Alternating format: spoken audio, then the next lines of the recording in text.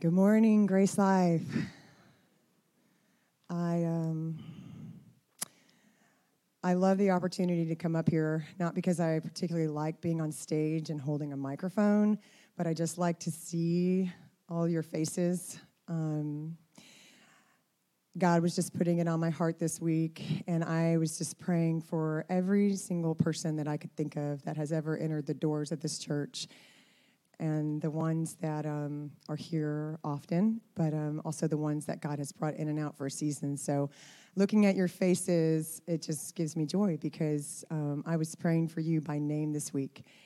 And if I don't know your name, I was praying for you too, because I was praying that whoever God would bring into this building today, that he would do a work in your life, that he would be the lifter of your face, of your smile towards him, that he would be the very real and present help in your hour of need. And I just thank you, Lord, that I know you hear these prayers, and no one is here by accident. And I just want to tell you that I love you so much. Tommy loves you so much. Our family is just so privileged, so honored to be part of this church. You have no idea. You have no idea just how we are just all the time so humbled that God has given us such a sweet, sweet church family who we're just so grateful to have. So every Sunday we have a tradition here at Grace Life, and we share the Grace Life welcome, and it just always resonates with me. It says, "To all who mourn and need comfort, to all who are weary and need rest, to all who feel worthless and wonder if God cares, he does. To all who fail and need strength, to all who sin and need a Savior like me every day of my life, to all who hunger and thirst after righteousness, and to whoever else will come, Grace Life Church opens wide her doors in the name of Jesus Christ and offers you welcome." We are blessed to have you. And today we will be back in Romans, and I believe it's Romans 2, beginning in verse 17. "But if you call yourself a Jew and rely on the law and boast in God and know his will and approve what is excellent, because you are instructed from the law, and if you are sure that you yourself are a guide to the blind, a light to those who are in darkness, and instructor of the foolish, a teacher of children, having in the law the embodiment of knowledge and truth, you then who teach others, do you not teach yourself? While you preach against stealing, do you steal? You who say that one must not commit adultery, do you commit adultery? You who abhor idols, do you rob temples? You who boast in the law, dishonor God by breaking the law. For as it is written, the name of God is blasphemed among the Gentiles because of you. For circumcision indeed is of value if you obey the law.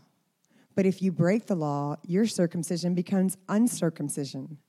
So if a man who is uncircumcised keeps the precepts of the law, will not his uncircumcision be regarded as circumcision? Then he who is physically uncircumcised but keeps the law will condemn you, who have the written code and circumcision but break the law. For no one is a Jew who is merely one outwardly, nor is circumcision outward and physical. But a Jew is one inwardly, and circumcision is a matter of the heart, by the Spirit, not by the letter. His praise is not from man, but from God." Thank you. Wait a minute. Am I supposed to say anything about the QR code? Oh. You like my backwards moonwalk? Okay. Are we going to put it up on the screen? Maybe not. That's okay. It is at the front. Maybe this is just something that we're just going to add a little reminder here and there. But when you walk in the doors, there is, I think there may be one or two places that you can scan the QR code. And basically what that does is it gives you a page with some buttons that will take you to the scripture that we're reading this morning. And it also, one thing we really wanted to emphasize was it will take you also to a page where you can submit a prayer request. And we have other ways that you can, at any time of the day, you can let us know that you need some prayer. There's a number that you can text, 9440-9444. Yeah, sorry. Don't listen to me. I had to have cue cards. 94000. I don't even know most of my family's cell phone numbers. So, okay.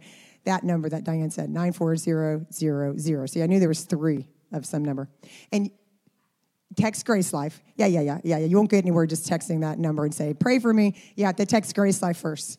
And then it will come back. Then you'll be put in the system. And then any time of the day, it could be 3 o'clock in the morning. I'm not guaranteeing that, that's going to wake somebody up at 3, and it might. But you can submit prayer requests anytime, any hour. There's ways on our website, and there's the QR code. So when you scan that, it'll also take you to that. And also, just so you know, listen, everyone's coming in this door with burdens. Don't be fooled for 1 second thinking that everyone at this church has it all together. The only, thing that sets us apart is we're held together by the one who holds all things.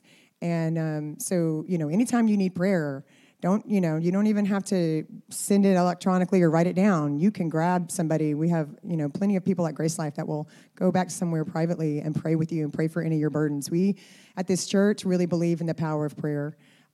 Because we see it all throughout Scripture, that God promises that it's powerful and effective, but we've seen it. We have seen it in this church.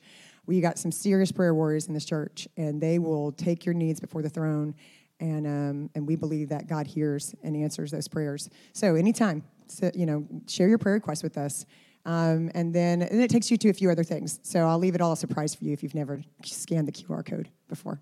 And I believe that's it. All right.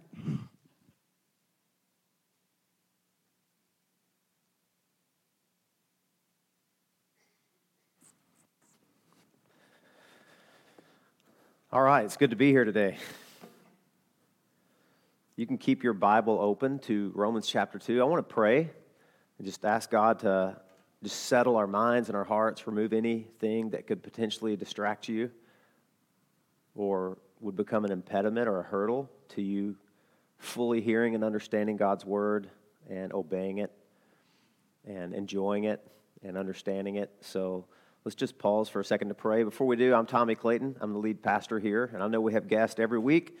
Some of them first time, some returning. If I've not had the privilege of meeting you yet, I would love that opportunity to do that after the service. We're grateful that God brought you here today. And as Sarah said, we don't believe in accidents. We believe in providence and sovereignty. And so I was praying this week, Lord, bring who needs the encouragement and the challenge of this passage. And I trust God heard and answered that prayer. So let's pray and ask for his help. Lord, thank you again. This is your day, the day that you have made. And this is a special day. It's the first day of the week. It's the day that we're reminded of both your compassion, because you died for sinners like us who don't deserve a substitute. We don't deserve a sin bearer. We don't deserve for you to carry our shame. And it also reminds us of your great power, because you rose from the grave on the third day and you ascended to heaven, and you are now sitting at the right hand of the Father on high. You're seated because the work is finished. It's done. It's complete, Lord. There's nothing for us to add to it. And yet, as this passage says, we try to add every day, but we're reminded of your power, your perfect, finished work on our behalf. And so today, would you honor yourself? Would you exalt your name through this message, through our time together, through our fellowship, through our hearing and obeying, through our repentance, Lord, when you confront us with ourselves and we turn from as much as we know of our sin to as much as we know of you. Help us to do that together. And pray these things in Christ's name. Amen. Romans chapter 2.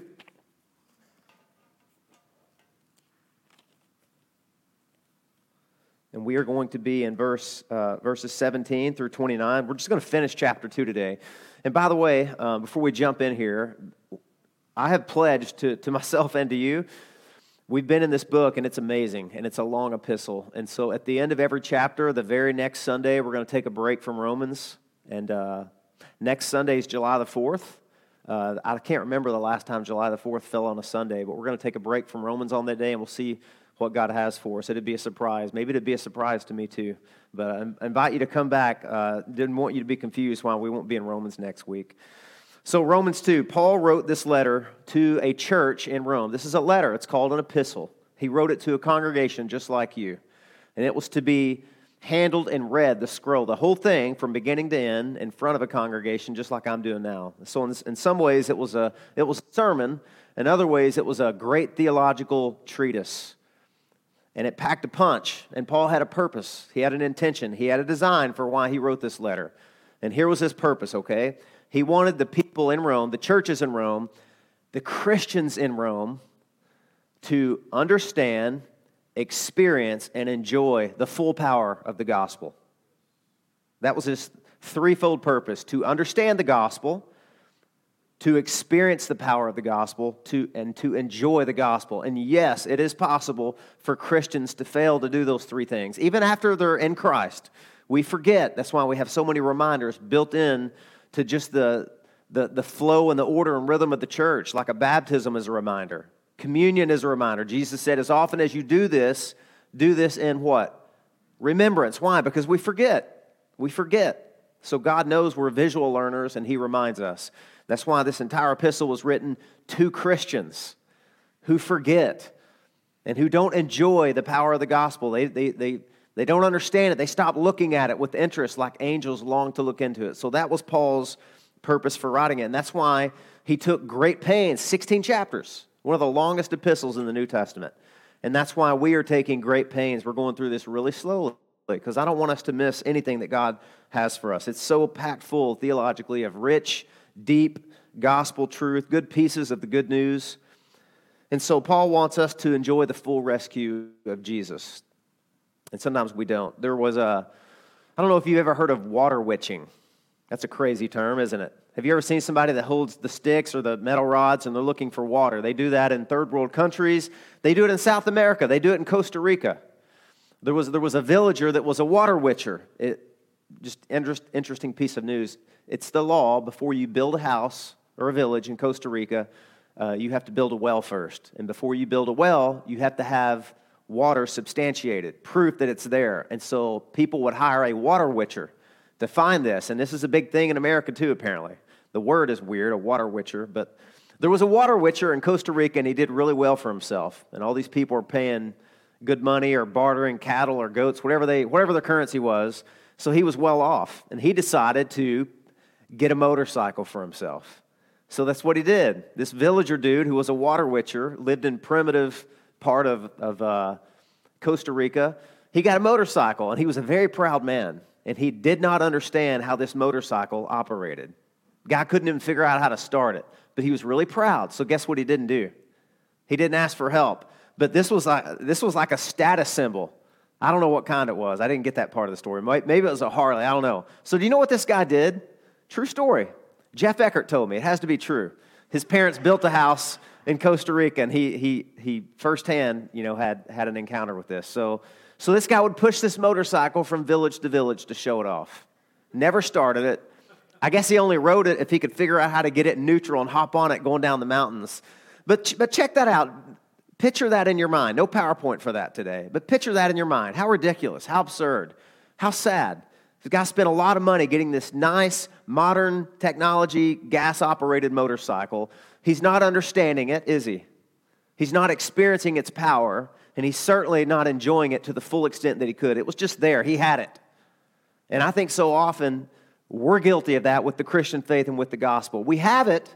Are we really experiencing it? Have we really fully understood it? And are we enjoying it? Sometimes we're just pushing a motorcycle from village to village because we're too proud to examine our hearts, to examine ourselves. Well, what Paul is going to help us do here is to fully enjoy God's rescue through Jesus. But before we do that, we have to reject our own systems of self-salvation that have enticed us and have blinded us and have deceived us. And here's what's so dangerous. Oftentimes, these self-salvation projects, the things that we're boasting in, relying on, resting in, trusting in, they look legit. They look religious. They look good. They look healthy. And so there's a seduction and there's an enticement and there's a deception there. Sometimes we end up doing what the great writer C.S. Lewis said. He said, so often we are making mud pies in the slums because we have forgotten what is meant by the offer of a holiday at sea. We're far too easily pleased as Christians. Sometimes we're just so content with status quo and with what we think we understand of the Christian faith. So often we base our hopes for getting right with God and staying right with God on criteria that is misleading and will ultimately deceive us. But listen, Paul's a good pastor, and I want to be a good pastor to you. And so what he does here is he confronts us with the dangers of moralism, and then he gives us the cure. So PowerPoint today, the outline is going to be 3 things about moralism: the cause of moralism, the cost of moralism, and the cure for moralism. That's our outline. First of all, what in the heck is moralism? Maybe you've never heard that word before, or maybe you've heard an equivalent, something like legalism or self-righteousness or religious hypocrisy. They're all close cousins, okay? What is moralism? Moralism says this. It says that God's love and acceptance of me is based on my religious identity or my social standing or my moral performance. Did you get that? Moralism says this: God's love of me and God's acceptance of me, God being pleased with me, is resting on and dependent on 3 things that are kind of linked together. 1, my religious identity. Well, I'm a non-denominational church. Well, I'm a Baptist. I'm a Presbyterian. I'm an Anglican. I'm a Methodist. We are the men, and wisdom will die with us, right? Like Job's friend said. Your religious identity or your social identity. I'm a Jew. I'm a Gentile. I'm an Athenian, whatever it is. Or your moral performance. I read my Bible 3 times a day. I pray for 2 hours. I've memorized entire portions of Scripture. I give away this much money. I've been baptized. I'm an official member of the church. I take communion every week. Whatever it is, it's not that those things are bad. They're not. They're great. Those are good, healthy, wholesome rhythms, some of them. Great denominations, good affiliations, good practices, good habits of grace.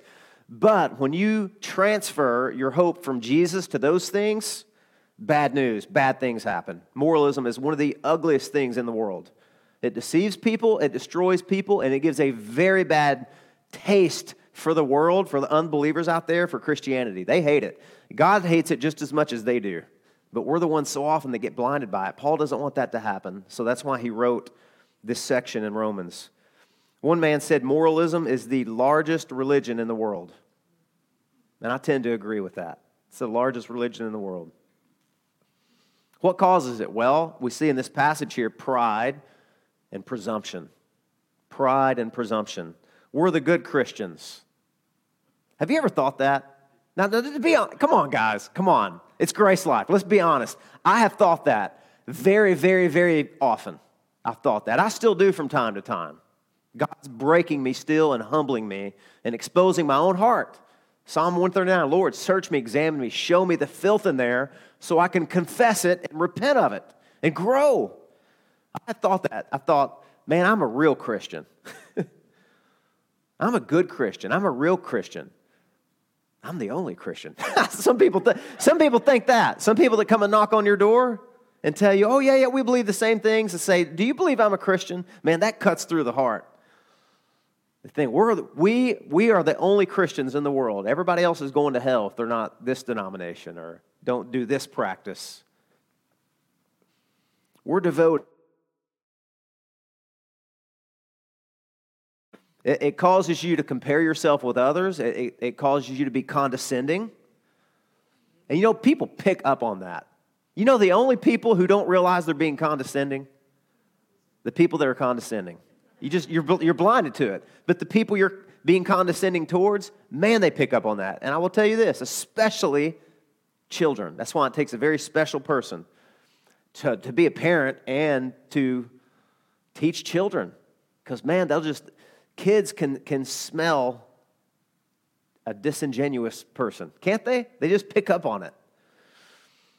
So this is what Paul says here. I better get into the passage here. But if you call yourself a Jew and rely on the law and boast in God and know His will, and approve what is excellent, because you are instructed from the law, and if you are sure that you yourself are a guide to the blind, a light to those who are in darkness, an instructor of the foolish, a teacher of children, having in the law the embodiment of knowledge and truth. So he's setting up the Jews in the congregation at Rome, who were very proud. He's saying, so if you call yourself a Jew and you have all these things, you do all these things, and you're trusting in all those things, do you practice what you preach? That's what he's asking them. Man, Paul is getting all up in their kitchen. All up in their kitchen. He's saying, you guys have the law, do you obey it? You teach great sermons, do you listen? You confront people, do you confront yourself? He's asking these really direct and pointed questions that have edges, they're sharp. And I think we'd be foolish if we're not asking the Spirit of God to ask us these questions too. Like, Lord, what am I boasting in today, trusting in today, relying on today that makes me think I'm better than other people and that makes me think you love me, that's outside of faith in Jesus? Because that's all that's required. In fact, that's all that's accepted is faith in Jesus. Anything else is rejected by God and will take you down a dark path that's very destructive. Paul's confronting the Jews. Rely on the law, boast in God. First of all, they were called Jews. You know what that word Jew means? It means praise. Praise Jehovah. Praise God. We are His people. Which is a good thing, right? Unless you start thinking we are His only people. We are the only one God loves because we're the best. We have stars upon ours, right? Like Dr. Seuss's Sneetch's story. We are the best people. Oh, God, He's so lucky and blessed to have us. He's so fortunate. What would God do without us? I can say this because I'm from a Southern Baptist. Those are my roots, and Southern Baptists have great theology. We're a non-denominational church, but it's not because I've lost my Baptist moorings, okay? But I remember one year when I was a Southern Baptist at the Southern Baptist Convention. Well, actually, I'm lying. This happened way before I was even born. This happened during the well, no, I was born. I just was clueless. It was in the 80s.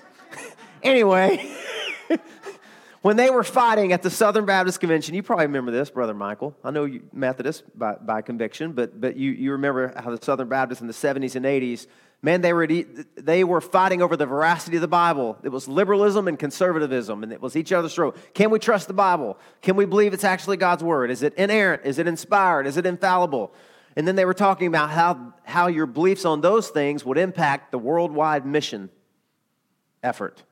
And there was one guy that had the audacity to say this at the Southern Baptist Convention, which is where thousands of messengers and representatives go every year and gather, the Southern Baptist Convention. And he said, if we don't go, who will? God has us. If we don't do it, who's going to do it? Who's left to do it? And the thrust with what that man said was, man, the Southern Baptists are all God has. If we don't do it, the mission's going to fall. And I get it. I get how you can motivate somebody. If not us, who? If not now, when? I get that idea. But man, that comes across as arrogant, doesn't it? I mean, God can raise up from these very stones Baptist if He wanted to, right? He can use a Presbyterian, an Anglican, a Methodist, a Baptist. God often uses the most unlikely agents of rescue to reach people. Have you noticed that? You just consider your own testimony. How in the world did you hear about Jesus when so many other people haven't? I can guarantee you it's not because you were wise and clever and with it. It would almost look like an accident from your perspective. Anyway, I got off my script there. So they call themselves Jews, praise to Jehovah. They relied on their possession of the law. They believed we had the Torah, we had the Old Testament, and therefore we had this unique standing before God. He really respects us. And it's like, no, wait a minute. He gave you that, right? Yeah. You didn't come up with it, right? No.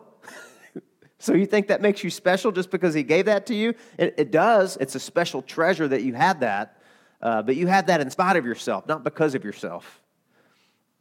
They brag about regarding God, which is good. It's good to boast in God. But they were boasting because of thinking they were God's favorites. They prided themselves on knowing His revealed will from the Ten Commandments. Therefore, they were able to make correct ethical and moral judgments. They knew the right clothes to wear. They knew the right foods to eat. They knew the people to not be friends with. They knew the parties to not go to.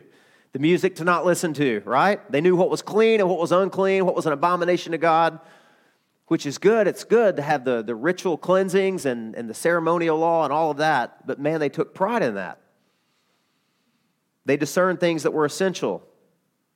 They prided themselves on being able to make superior moral judgments about everything. They were far beyond the ignorance of the Gentile and the Amalekites, Philistines. They were instructed from the law. They had illumination. They had mastered it. They memorized it. They quoted it. Man, this is all sounding really familiar, isn't it? They even indexed the entire Old Testament, cross-referenced it. And again, Paul's not saying there's anything wrong with that. He's saying, but when you boast in that and rely on that, and that word is mentioned several times, they boasted in it. They boasted in it. That's what got cross with Paul. He said, there's only one thing you boast in. You remember Galatians 6:14? Boast only in the what? Cross. That's the only thing you can boast in and rely upon. That's what you've been circumcised to the world, and the world has been circumcised to you. Only thing with any power.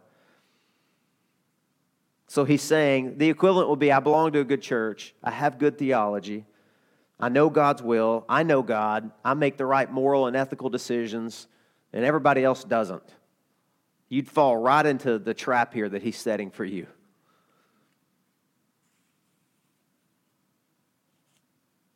And maybe we don't say those things out loud, but maybe if we really examine our heart, we believe those things. We're thinking those things. That's what boosts our ego. We're just functional moralists, if that's our heart. And that's why Paul in verse 21 does get in our kitchen. He says, do you practice what you preach? And then listen to this list that he says in verse 21. You who teach others, do you teach yourselves? While you preach against stealing, do you steal?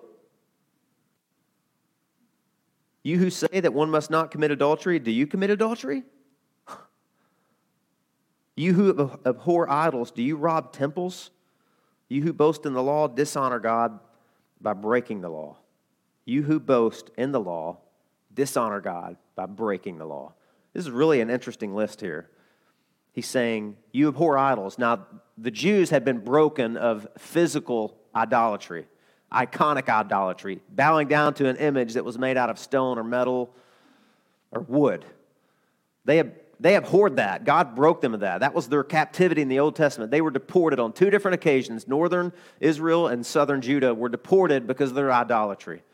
And so they took vows. We are never, ever, ever going to commit idolatry again, and we hate it, and we're not going to tolerate it. We abhor it. And yet, do you know what was a prevalent practice in the time that Paul wrote this? And I'm sure he was confronting it.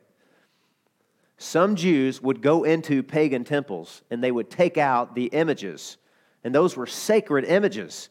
And under the pretense of God hates this, and we're not going to tolerate this in our nation, then they would go and they would sell it on eBay. Right? Or whatever they had. Seriously, that happened.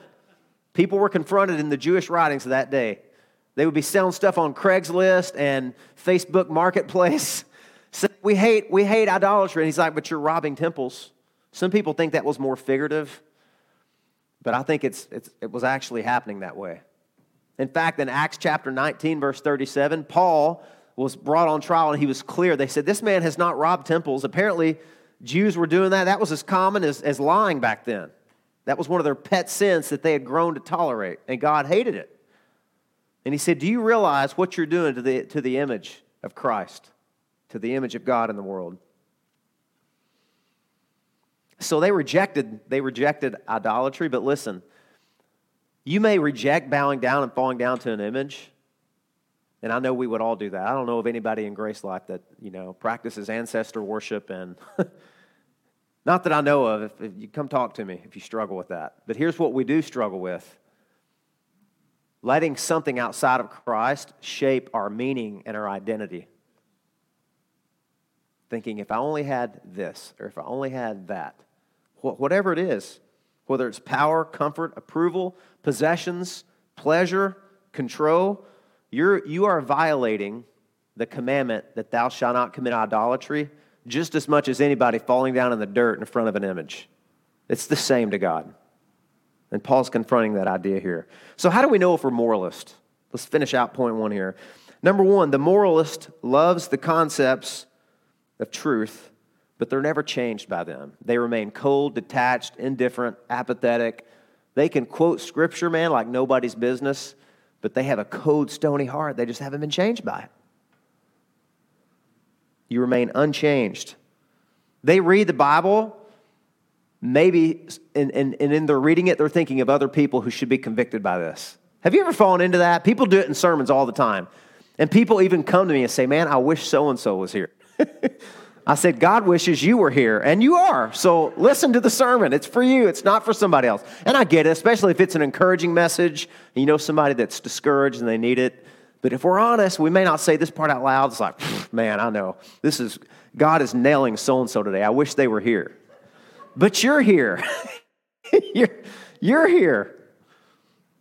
When you're reading the Bible, I hope, man, that it's like a Hebrews 4:12, that it's living and active and sharper, and that you're convicted by it, and that you're assaulted by it, that you're challenged by it. I think that slide's, it was ahead of its time. That's okay. So you remain unchanged. You hear the Bible or you read the Bible, but you're not convicted or comforted or thrilled or disturbed or melted or lifted up. And here's the second test, moral superiority. If you are relying on your religious identity or denominational affiliation or certain practices, and you're looking down on those who failed in the same areas and don't belong to your group, that's a sure test, man. You're a moralist. You're just a highly functioning moralist. Rather than speaking words of encouragement to somebody who is struggling, or speaking the truth with compassion to somebody who's in unbelief, you'd rather be condescending and judge them. Moralism does not eliminate sin, it just hides it. That's the real danger. There's a substance, there's a form, but there's no power, like Paul wrote to Timothy. They got the form of godliness, but they're denying the power. It's buried. So that's number 1, the cause of moralism. It's pride, it's presumption, it's social standing, religious affinity, and affiliation denominationally. And all of us are in danger of those things. And I'll be really, really honest with you, that was one of the reasons when Jeff and I planted this church, we weren't rushing in to affiliate with the denomination. Especially back then, all the things that were going on in different denominations, I just wanted to pray and wait and say, you know what, the last thing I want is for somebody that whose heart God is working on, they may be seeking Him, and then they say, oh, it's a Baptist church. Yeah, I know all about Baptist. And I'm not ashamed of being a Baptist. But I thought, let's just hold out for a while. Let's plant this non-denominationally and see where God will lead us. Point number 2, what is the cost of moralism? What's the cost of moralism? Look at the last part of verse 24 there, or 23. You who boast in the law dishonor God by breaking the law. Well, it's no big deal though, right? We all do that. We're all sinners, people say. Well, look at what verse 24 says. For as it is written, the name of God is blasphemed among the Gentiles because of you. You who honor God, you who want to glorify God.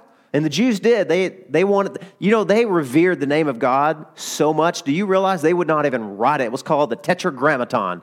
They would not even write the name of God. That's why we have Yahweh, because there's no vowels in there. They had a certain way of writing it. It's really interesting. They felt it would be blasphemous to speak God's name or to write God's name. And Paul says, that's great, you're Jews. You really cherish this idea of honoring God. But do you know His name, which is the totality of who He is? He says it's being blasphemed all around the world because of you. Now let's just hit the pause button for a minute. If you knew that the habits of your life, the rhythms of your life, your practice of Christianity was that off-putting to people who had no affiliation or affinity with the church, how would that strike you? Like, hey, people hate God's guts because of you. They don't read a Bible. They've never been to church, but they're reading you. They're analyzing your life, and they're like, if that's Christianity, oh my word, get away from me. I don't even want their message to be true if it will turn me into that. I'd rather remain as I am in all my brokenness and messiness.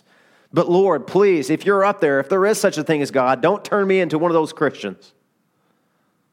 That happens just about every single week, guys. Man, I know it makes us feel better sometimes when it's really scandalous because we're like, oh, I would never do that. But Paul's not talking about necessarily tons of scandalous stuff here. Adultery, yes.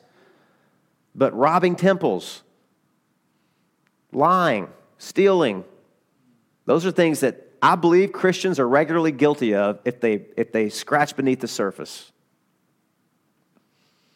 Unbelievers pick up on that. Paul is quoting from Isaiah 52, by the way, which is a section where the Israelites were being attacked by the Assyrians. And instead of turning to God and asking him for help, they ran down to Egypt.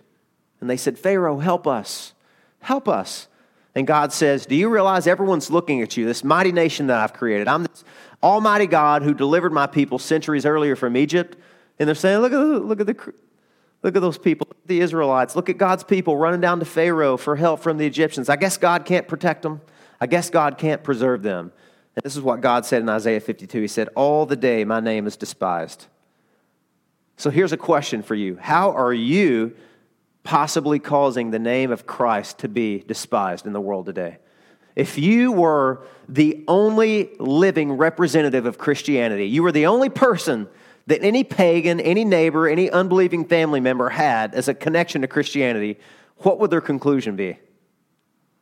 That's a good question to ask yourself. Are you humble? Are you approachable? Are you vulnerable? Are you cherishing God's law? Are you honoring the name of Christ? Is your life different? Does it stand out for the right reasons, not the wrong reasons? That's what Paul is attacking here and confronting this idea. A moralist will be smug. I'm good. A moralist will be insecure. My goodness is my righteousness, so don't question it. You know, a moralist cannot handle criticism. Ooh, everybody got quiet in here. Oh, I'm hitting the trail. Somebody who is radically insecure, that's a really good sign, man. You're slipping into moralism. Don't critique me. Don't question me. Let's not talk about my struggles. I can't. That's my identity. My righteousness, my perceived righteousness is my all. It's my everything. A moralist is judgmental because they have to find somebody worse off than them so they feel better about themselves, see? And they're anxious. Have I done enough? Will I be found out? Now that one is powerful. I think so many people that are apprehensive and anxious, deep down beneath the surface, they're like a duck under the water. There's all this turbulence in their heart because they feel like a scam, like they're going to be found out. They're so anxious. Have I done enough? Have I been good enough? Did I read my Bible enough? Did I pray enough? Is God happy with me today? Is this a bad day or a good day? This is what Richard Lovelace said in 1978. He wrote this. He said, Christians who are no longer sure that God loves and accepts them in Jesus. Yeah, I don't know if you can read it up here. Apologize. I wanted to put it on one slide. Christians who are no longer sure that God loves and accepts them in Jesus, apart from their present spiritual achievements, are subconsciously, radically insecure persons, much less secure than non-Christians, because of all the constant bulletins they receive from their Christian environment about the holiness of God and the righteousness they are supposed to have of their own righteousness. Their insecurity shows itself in pride, a fierce defensive assertion of their own righteousness, and defensive criticism of others. They come naturally to hate other cultural styles and other races in order to bolster their own security and discharge their suppressed anger.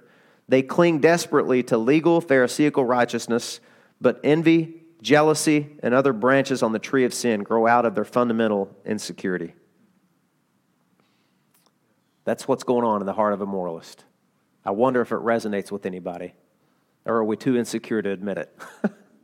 That Richard Lovelace pegged the Bible's got us pegged, folks. And people find that absolutely unattractive. There's a stay away sign on you for Christianity. Don't get too close, you'll turn into me. Religious pride and presumption can make you insufferable. You'll drive people away from God, not to God. That's what happened to the Jews in Jesus' day. You remember what he said of them? I think we got a slide, just a couple of verses. In Matthew 15, he said, speaking of the leaders, he said, leave them alone. In other words, get away from them. Can you imagine being a pastor and having the Son of God come down and say, stay away from him? He doesn't represent me. Oh. Leave them alone. They are blind guides. And if the blind lead the blind, both will fall into a pit. He said this in Matthew 23. Woe to you, scribes and Pharisees, you hypocrites! For you shut the kingdom of heaven in people's faces, for you neither enter yourselves, nor allow those who would enter to go in. See? Keep away sign. We're not in there, but we're going to make sure that nobody else does. He said, you would cross land and sea for one proselyte and make that person twice the son of hell as you are. They viewed themselves as guides, lights, teachers, correctors, and they looked down with condescension and scorn on others. How blinding is moralism? Well, those people killed the Messiah. How blinded and self-deceived would you have to be for all the theology that you memorized and studied, the living human personal embodiment of it comes down and you murder him? That's pretty blind. And maybe we're not so very much unlike them in points. The Gentiles sensed this. When Paul wrote this, the Jews in Rome, they were the embodiment of what Paul was talking about. And the Jews sensed it. One of their historians, Tacitus, wrote this. Among themselves, the Jews' honesty is inflexible, and their compassion is quick to move. But to all other persons, they show the hatred of antagonism. Now, why would somebody treat unbelievers that way and a different race of people that way? Because they thought they were superior. They were God's gift to the world, and they despised everybody else. In Alexandria, the Jews allegedly took an oath never to show kindness to a Gentile. And guys, not only can we behave this way toward unbelievers, we can behave this way toward one another. I'm just speaking personally. Things that are like, here's the gospel, here's Jesus is the Son of God, the Savior of the world. He died for sinners. He lived a sinless life. He was born of a virgin. He rose on the third day. There's the central core doctrines of Christianity. Everything else is secondary. It's not unimportant. It's just less important. Like, how often do we take communion? We do it the first Sunday of every month. Do you realize that's a point of division and contention for a lot of people? What's your worship style preference? Some people put that on par with Jesus is the Son of God. I don't really think Jesus cares our worship preference. I think fast songs are good and slow songs are good. Hymns are good, praise songs are good. It's the heart that matters, right? It's the heart. Some people take things like spiritual gifts. Does God still supernaturally and miraculously give human beings the gift of healing or of prophecy or tongues? There's whole divisions in the body of Christ that occur because of that. And I think it grieves the heart of God. I really do. I really believe that. That's important, figuring those things out. But there's good, godly men and women on both sides of that. Both sides. I used to make that a serious point of contention, and it grieves my heart and embarrasses me. What about free will, predestination, election, and God's sovereignty? We're going to get to that in chapters 8, 9, 10, and 11, okay? But I got to be honest. Can I come clean for a minute? Used to, I would go around picking arguments with other Christians that I thought were inferior to me because they didn't have the same convictions about that. I'm serious. If I could leave a conversation with a person and was convinced that they believed the same way about those doctrines I did and had never talked to them about the gospel, I would feel content and supreme. That's terrible. And those doctrines are precious. I love them. They're powerful. God's used them mightily in revivals. And there's been a lot of contention that's happened because of them too that's really sad and that's off-putting to people. Unbelievers are watching all these arguments happen. And they're like, hey, these guys don't even agree with one another. Why would we listen to them? Anyway, a lot of other stuff can be said about that. What's your mode of baptism? Do you sprinkle or do you dunk? Well, let's just make sure we know what baptism symbolizes, right? That's the most important thing to God. And by the way, we dunk. That's what the word in Greek means, baptizo. It means to immerse. I mean, you got to get them all the way under the water here, guys, right? Biblical orthodoxy, Francis Schaeffer said this, biblical orthodoxy without compassion is surely the ugliest thing in the world. Francis Schaeffer almost abandoned Christianity because he could not reconcile what he saw in America, and American Christianity, everybody at each other's throats. He could not reconcile that with his understanding of the Bible. He actually left America and went to the Swiss Alps and launched with his wife a fellowship called L'Abri, where lots of people who were questioning Christianity could come and find real answers. Amazing. Maybe you grew up in the DC Talk. You remember that Christian group? I guess they're still around, aren't they? Did the band break up? I don't know. Can't keep up with it. They had an album called Jesus Freak, one of the most popular. You probably remember this when you worked at the Christian bookstore. Here's the way one of those songs, What If I Stumble, I think is the name of it. Here's how the song started out. It was Brendan Manning, I think it was his voice, and he says, the single greatest cause of atheism in the world today is Christians who acknowledge Jesus with their lips, then walk out the door and deny him by their lifestyle. That is what an unbelieving world simply finds unbelievable. You guys remember that? And then it went into, what if I stumble? What if I fall? I'm not going to sing it, don't worry. When I attended seminary years ago, there was a guy who was he was an alumni. He had graduated from that seminary, and he came to the chapel. We had to go to chapel twice a week, and I just got to be honest, man. There's something about a freshly graduated seminary guy when he comes back to the seminary and preaches to the seminary guys. Usually they want to impress you with all this exegetical, and it was just boring, man. We were like, come on, man. I'm going on 2 hours of sleep here, bro. End the sermon, land the plane. One guy came. You guys are singing, take your own medicine, aren't you? Hey, listen, come on. There's one guy came. He was compelling. He was interesting. His message was gripping. It was on the Old Testament. Some of my favorite, parts of the Bible are in the Old Testament. And he preached about King Saul, the demise and the downward spiral of King Saul. And I've never forgotten that message. I loved it. Apparently, that guy forgot it because fast forward the tape. And by the way, this guy he led a thriving church. He wrote books that were endorsed by big name celebrity Christian leaders. He had his own podcast. He inspired me. He inspired a lot of other people, and he preached grace. And just a couple of weeks ago, man, it came out. It broke really big. This guy's life was just a complete contradiction. Just about everything that Paul mentioned here in this passage, that guy was doing secretly, and it got exposed. His wife found out. And it happened with a high-profile couple. It was a Major League Baseball player who started a 501c3 Christian organization, and his wife. And this guy, turns out, was having an affair, a sexual affair with his wife, ongoing, even when he was doing those things in ministry. And he was robbing their 501c3 financial charity organization. And it all broke and it came out. And I made the mistake of going online just to see what people were saying about it, because it was a high-profile thing. And it saddened my heart. So, because this guy's not repented.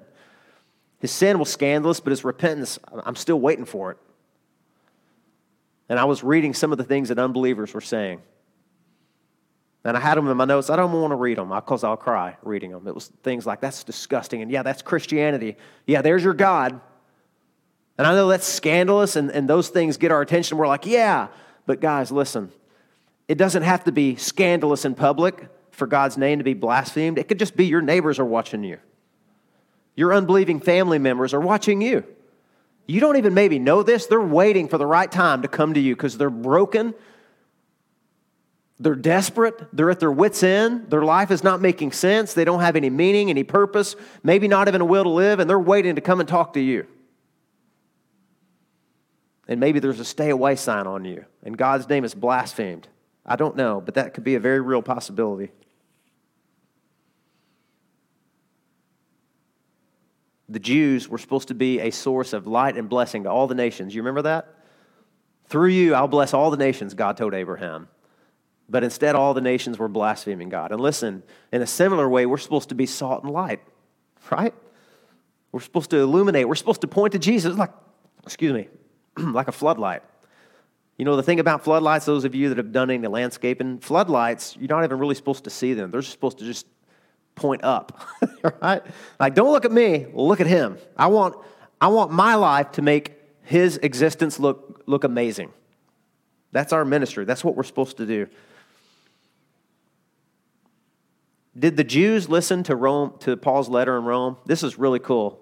This is a really cool story, and I'm almost done, okay? Hang in there. Ancient Roman culture was a lot like America today. It was overly sexualized. It was saturated with depravity. It was proud, contentious, all the things that America is today. But the good news came to them in the early centuries, just like it comes to us in 2021. And it said to them, Jesus is better than all the lies and the deception and the false promise of this hyperly sexualized society. And they believed it, and the Jews believed it, and they read Paul's letter and they repented. Check this out. There was a Roman emperor named Julian the Apostate. There he is. That's actually a statue of him. It's not him. He hated Christianity, and he hated Christians. In fact, he wanted to stamp out Christianity from Rome the same way that Hitler wanted to stamp out the Jews from Germany. He absolutely detested them. But at the same time, every time he would try to get rid of a Christian, 5 more would pop up in their place, and he was so aggravated and annoyed by it. So he wrote to one of his best friends, who was a pagan priest. And by the way, at the same time, he's trying to revitalize the Roman gods and goddesses and the Greek gods and goddesses. It's not getting any traction. Christianity is this was in the 3rd and 4th century, and Christianity has become the official religion of Rome. And this guy, he can't get over it. He's like, what the heck is going on here? So check this out. This is what he said. I don't even know if I wrote it down here. I may have to read it from up there. Yeah, I will. Can you guys see that? Man, I'm going to fall off this thing. You come get me, Michael. This is what he said. He said, observe how the kindness of Christians to strangers, their care for the burial of their dead, and the sobriety of their lifestyle has done the most to advance their cause. Each of these things, I think, ought really to be practiced by us. He's talking about our religion. For it is disgraceful when no Jew is a beggar, and the impious Galileans, that was his nickname for Christians, support our poor in addition to their own. Everyone is able to see that our own people are in want of aid from us. And then the dying words of this man on his deathbed was this: the Galilean wins. Who do you think he's talking about? Jesus. He's like, I give up. Can't compete with this. Our religion is empty, it's weak, it's powerless. He never converted to Christianity, but he surrendered in the way that I can't. And the Greek pantheon of gods and goddesses really disappeared with him from their central place in Rome. That's really interesting to me. So here's the final point. We're going to make it quick, okay? The cure for moralism. What is the cure? We know what the cause is. We know what the cost is. It's dangerous. It's costly. Puts a bad taste in people's mouths. So what do we do about it? Well, check out this last part here. Look at verse 25. For circumcision, and by the way, that was one of the things that the Jews trusted. They trusted in 3 things, really. They trusted in a special relationship with God. They were the Jews. They trusted in special revelation from God. They had the law. And they trusted in this special sign, this covenant sign. It was a sign of their covenant relationship, okay? And they trusted in that. Circumcision. I'm not going to go into detail as to what that is because I'm sure you all know, okay? Don't want it to be awkward. You guys know what circumcision is. And it was a sign of a person's covenant relationship with God in the Old Testament. So Paul says here, verse 25, for circumcision indeed is of value if you obey the law. But if you break the law, your circumcision becomes uncircumcision. That was the worst thing you could call a Jew, uncircumcised. That was like a curse word for them. It's how they referred to the pagans. You remember David, when he confronted Goliath? He said, who's this uncircumcised Philistine blaspheming God? I'll take his head off. And he did take his head off. So Paul is essentially calling these Jews uncircumcised. He says, you're behaving the same way that a pagan does. And God's taking no stock in this physical sign that you have. It means nothing. It's a seal, but it has no reality to it. You know, recently I had something I thought was, this is a funny story. I'll cut to the chase. I had something I thought was really valuable historic document, and I needed some extra money. So I sold this thing, and it was like worth what? Honey, 1/50th of the price that I thought I would get for it. And even that, this guy's like, hey, you got to send the seal. I'm like, the what? He goes, the seal. Do you have the authentication?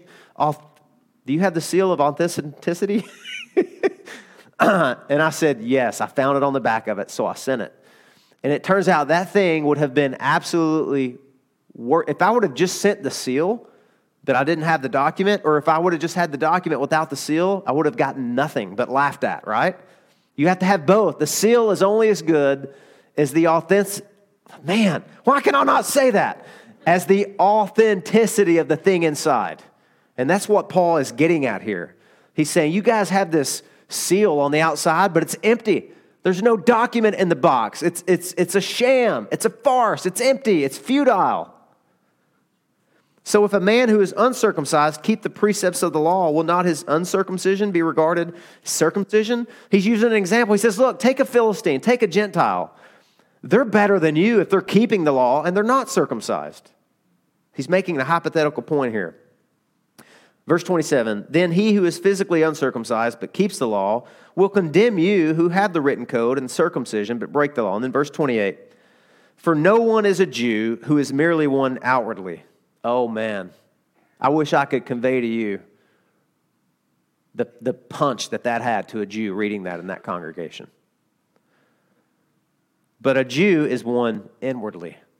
A Jew is one inwardly, and circumcision is a matter of the what? Of the heart. By the Spirit, not by the letter. His praise, he's using that play on the word Jew, which means praise.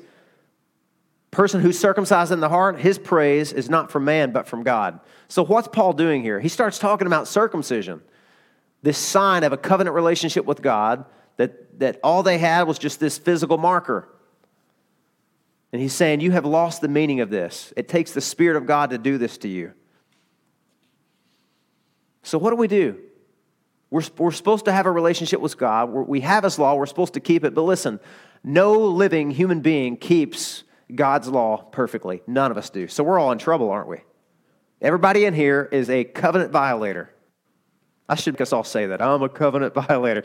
We've all violated God's covenant. Now, let me tell you this. Circumcision is interesting. I know I shouldn't be interested by it, but I just am. I'm a preacher. What in the world has taking a sharp flint rock and cutting off the foreskin of the most sensitive and private part of a human being, what in the world has that got to do with a sign of a relationship to God? It's personal. It's an intimate thing. It's bloody. It's violent, really. I know I watched one of my sons get circumcised in California. And this doctor, he said, he was bragging. He said, he will not cry one tear. And he let me watch it, and my baby didn't cry a tear. And I'm like, man, we come a long way with technology. He said, he will not bleed, he will not cry. And he didn't. He had all these gadgets and stuff. It wasn't like that in the Old Testament. In fact, if you converted and you were older, or like Abraham was a grown man. And God said, hey, good news. We're in covenant relationship. Hard news. I'm going to need you to do something for me that you're going to have to trust me on. Painful, bloody, personal, intimate, and violent. That's what circumcision was, and it was a sign. See, back then, you didn't write a covenant. If you're going to buy a car or a house, don't you get tired of signing your name on a piece of paper? They didn't mess with that back then. That didn't mean anything. In fact, it doesn't mean anything today, apparently. All the foreclosures going up. Anyway, that's another sermon for another day. If you wanted a covenant with God, you cut a covenant. You had to cut a covenant. You know why they called it that? Do you know what you would do if you were going to make a covenant? Get ready to see some blood. Okay? First of all, you took animals and you cut them in two and you separated them. And whoever you were making a covenant with, you guys walked between those slaughtered pieces of animal. It was really disgusting. Flies would be everywhere, stench in the Middle Eastern sun. You would walk between those and you would shake hands or swap sandals or whatever it is they did, and you would say this: if I violate the terms of this covenant, may God bring a curse upon me like He has these animal parts. May God slaughter me. May He cut me off. Okay? You cut a covenant. Circumcision was just a microcosm of that bigger covenant picture.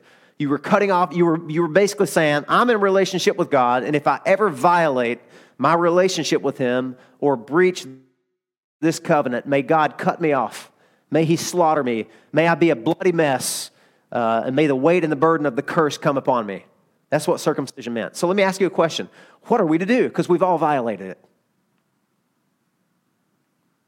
Do you know that there was one who took a curse for you? Do you know that there was one who was slaughtered? And it was bloody, and it was personal, and it was intimate? and it was violent. And Isaiah says he was cut off from the land of the living. Mark 15 says he was forsaken. He was abandoned by God. Do you realize what Jesus did on that cross is what every covenant violator deserves? You and I both deserve that. All deserve that. All of us do. And Jesus did it for us. Check this out. This is what it says in Colossians chapter 2. Paul was writing to Gentiles who were uncircumcised, but who had professed faith in Christ. And this is what he says, and we're closing with this. In him, Jesus, you were also circumcised. In him, Jesus, let me say that again. In him, you were also circumcised, not by the hands of men, but with the circumcision done by Christ. He was forsaken for you. He was slaughtered for you. He was cut off for you. And by the way, it's really interesting in Genesis 18 when Abraham made a covenant with God. Do you remember? God told him, go and slaughter animals. And then Abraham fell asleep. Do you remember? This is a really interesting part of the Old Testament. Abraham did everything you were supposed to do, cut a covenant with somebody else. And then God put Abraham in a deep sleep because he knew Abraham can't walk through that and make a covenant with God because he'll break it. So you know, Abraham woke up and he rubbed his eyes and he saw incense and the glow, the Shekinah glow, and he saw God himself walking through those pieces. Why? Because God made a covenant with himself. God said to himself, may I be slaughtered, may I be cut off. I know I can keep the covenant, but it's him, it's Abraham that I know is not going to make good on this. And so God kept his promise on the cross. He slaughtered himself. That's amazing to me. That's really, I know it's deep and rich. Think on it for a while. Meditate on that the rest of the day. We deserve to be cut off and slaughtered. It should be bloody and it should be violent and it should be painful. But in Christ we were circumcised. Thank God. Thank God for that. May that shape us into a people that live lives that don't cause God's name to be blasphemed, right? All right, that's all I got to say. Let's pray.